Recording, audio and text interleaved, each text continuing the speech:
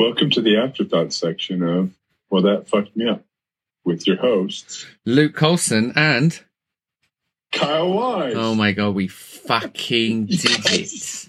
It only took a year, but yes. Yeah, we should end this episode right now. This is the afterthought section, and the episode we're discussing is Cindy's story. And if you didn't listen to Cindy's story, this is the afterthought section for Cindy's story. So don't listen to it because you'll be like, "What God's name are these people talking about?" Go back, listen to Cindy's story, and come and join us here for some afterthought chit chat.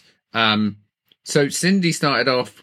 Well, probably the highlight of my life was when I was woken up at 6 o'clock in the morning with a bunch of policemen coming to arrest my partner and take him away. I was like, what? For voyeurism.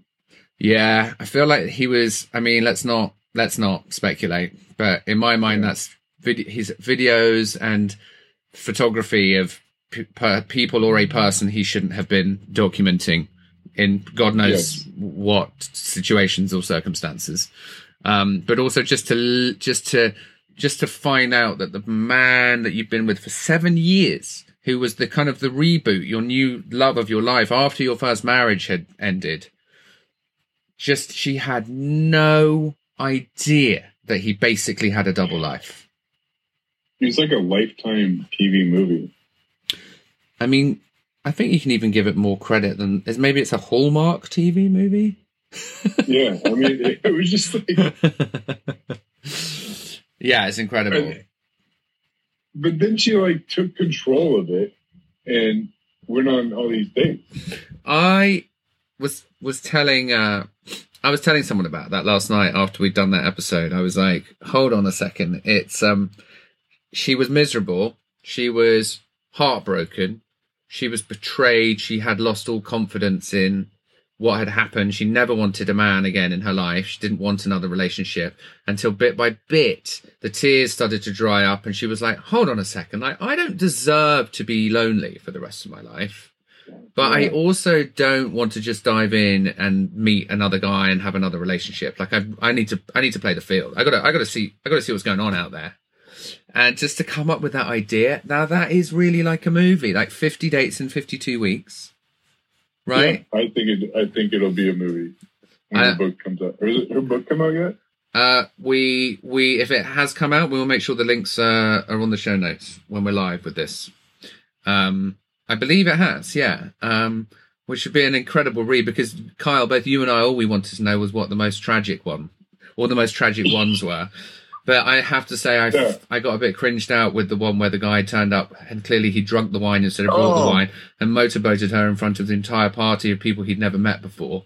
And I'm sort of thinking to myself, why am I having flashbacks? Like, I don't think that was me, but I feel like I might have done that in a previous life. Oh, man. Yeah. What about that gave me, I was like bright red when she was saying it. And you and I both were like, no, please stop. Drunk dating, Kyle. What can you tell us about that? Wait, hold on. You even told a story. You said that you said you went on a date and you went to the bar and you got another drink and then you left because you forgot you were on a date. Yeah, well, she was this like pretty famous Las Vegas DJ, and we had met a couple of times, just something casually. And she's like, I don't want a booty call. You got to take me on a date. So I was like, yeah, that's a great idea. She never talked to me after that ever again. Oh, I should probably. Oh wow. No. That's amazing. I was going to say, I should reach out and say I'm sorry, but no. Yeah, well, maybe some things are just better left unsaid. And that she's probably still there. She's at the bar, wondering where you got to.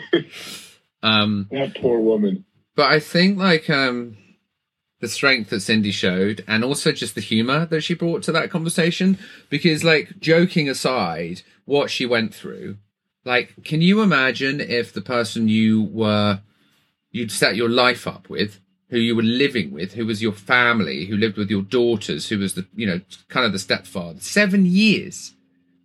Yeah. Like the shock and the worry and the fear when those police showed up, only to find out, well, hold on, this is true. And it's almost like, you remember you asked the question, like, it sounds like you kind of second guessed, and then you were kind of like, well, this kind of makes sense now, you know? Yeah. Like that gut feeling. Yeah. What's happening? Where are you going? I'm just plugging in my phone because I got you from a new angle now, Kyle. How's the light? Yeah, no, it's nice. You look good. She. It just took a lot of strength, and I just think it was an absolutely fascinating story. And really, on this podcast, we've really had everything, haven't we? We've just had everything, and that was definitely the first. Wait, what? Wait, Kyle, tell our listeners what we haven't had on the podcast yet. An alligator. I even settled for a crocodile attack. What about like a giant? What about giant lizard? It's not the same, is it? No, giant lizard's not the same because they wouldn't do as much damage. Not that I want the guests to have got like masses of damage, but what we're doing is what we need to do is we need to speak to like the golfers, don't we? The golfers in Florida. Like somebody must know somebody who was on like the 19th hole or the 18th hole or like the 9th hole and got suddenly like dragged into the water by an alligator. Come on, people. Yeah, it's got to be Florida. Yeah, we're on season 2 now, and I would love to within season 2 have an alligator attack. So if you're listening, firstly spread the word, share the podcast. But maybe there's a reward. I think there's a prize. We'll figure out a prize. Maybe there's a trip or a holiday. Yeah. But if you find us a guest who's been legitimately attacked by an alligator who wants to come on the show, let's get that going. That's happening. But we also have to verify that it actually happened now. Well, maybe if they're talking to us and they've literally got like a sort of like a like a missing arm or like here's my alligator teeth marks across my stomach, you know? Yeah. It's amazing that we're still joking about the alligator attack, whereas somebody out there has legitimately been like traumatized by an alligator attack. But we would love to have you on the show. So please. I mean, that joke happened like early on in the season too. Season 1. Do you want to hear the joke I was about to make? I was about to say, if you have been attacked by an alligator and you want to come on the show, please reach out. Unless, of course, you've had both your arms taken off by the alligator.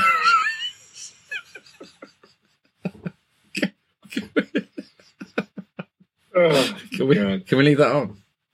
Yeah, please. I'm going to leave that in. All right, okay. Well, Kyle, until next week, this has been wonderful, as always. Thanks for being such a great sidekick. I love you, man. Love you too, bro. My pleasure.